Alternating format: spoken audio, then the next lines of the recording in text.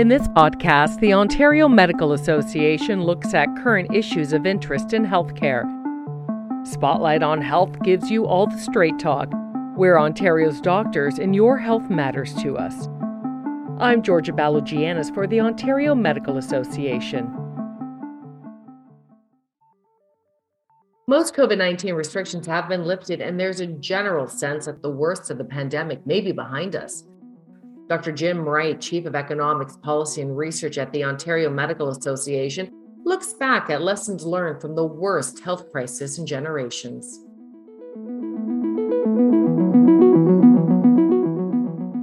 COVID-19 has shown its ability to mutate, which means that it continues to circulate.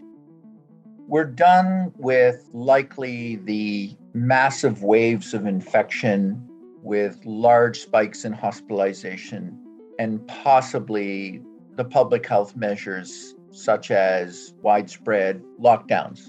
And at some point, what is called a pandemic becomes an endemic.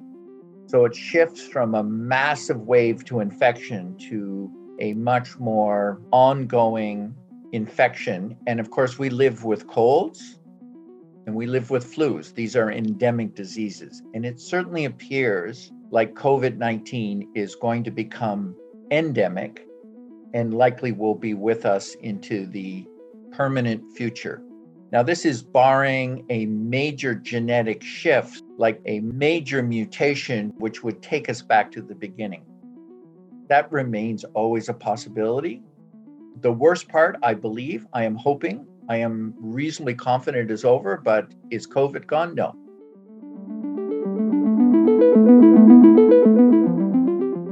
The initial response to this infection was a little bit lower than perhaps, based on our experience with SARS, would have thought. We were attuned to the risk of a novel infection coming into our society. The command structure, who's in charge, who's setting up making those initial decisions, that seemed to take a longer period of time than probably it should have. The public health system did not have that kind of coordination and perhaps support that it needed to rise to the challenge. And the alignment of all of the various stakeholders. How do we bring all those players together? The physicians, the nurses, and the other healthcare professionals. In Ontario, in Canada, and unfortunately, I think worldwide, we didn't really recognize the extreme vulnerability of our long-term care sector. And of course, that had horrific consequences to our most vulnerable of our population. There was a lot of confusion about movement, who was going to do what. Unfortunately, that's where much of our mortality came from. And we could have done collectively a much better job.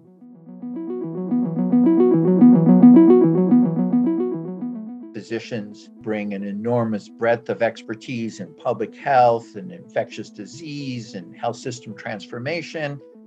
And I would say that COVID has accelerated the ability to bring that voice into various aspects of the COVID-19 response. Of course, we've got to deal with the aftermath of the backlog in clinical care. We have to deal with the implications of COVID related to long COVID and the need for probably ongoing vaccination, as well as there are major challenges to the healthcare system, which were there in advance of COVID, and they haven't gone away either. While tragic in many ways, it's been an opportunity for us to really contribute to addressing this crisis for the system. I think we've really demonstrated our role in providing an important, constructive, comprehensive, and accurate role in addressing the pandemic. We have Ontario Health, we have the ministry, we have various branches. So we've shown that we can work with all of those groups because together we're much more powerful in addressing the healthcare system.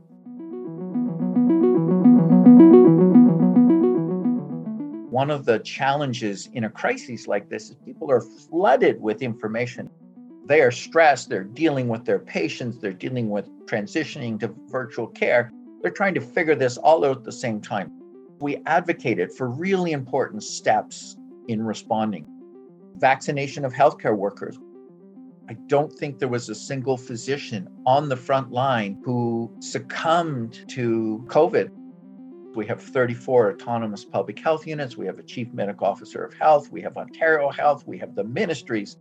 We were working really hard to bring all of those people together, complementing what the government was doing to say, okay, we're much stronger together and let's try and not confuse the system. So in the meantime of a crisis, that doesn't mean these other issues go away. So if there are overall and geographic issues that need to be addressed urgently, let alone prior to the pandemic, particularly post-pandemic, I would say those issues are now front and center. The challenges of the North and addressing the North, the lack of support for public health, the need to enhance the integration of healthcare systems. So these problems have come raging to the forefront, and that gives us a mandate to perhaps tackle the mental health issue.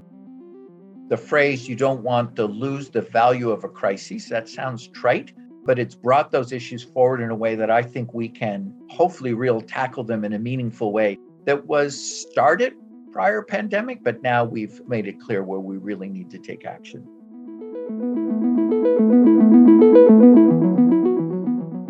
We have the nurses and the pharmacists and all of the players within the healthcare system. So our ability to work as a partner, it's how we're going to solve what seems like an overwhelming set of problems that were there beforehand. But I am confident working with everyone that we can make a substantial impact on the healthcare system and hopefully fundamentally change it in a way that prepares us for the future challenge, of which there will no doubt be many. This podcast is brought to you by the Ontario Medical Association and is edited and produced by Jody Crawford Productions. To learn more about the Ontario Medical Association, please visit OMA.org.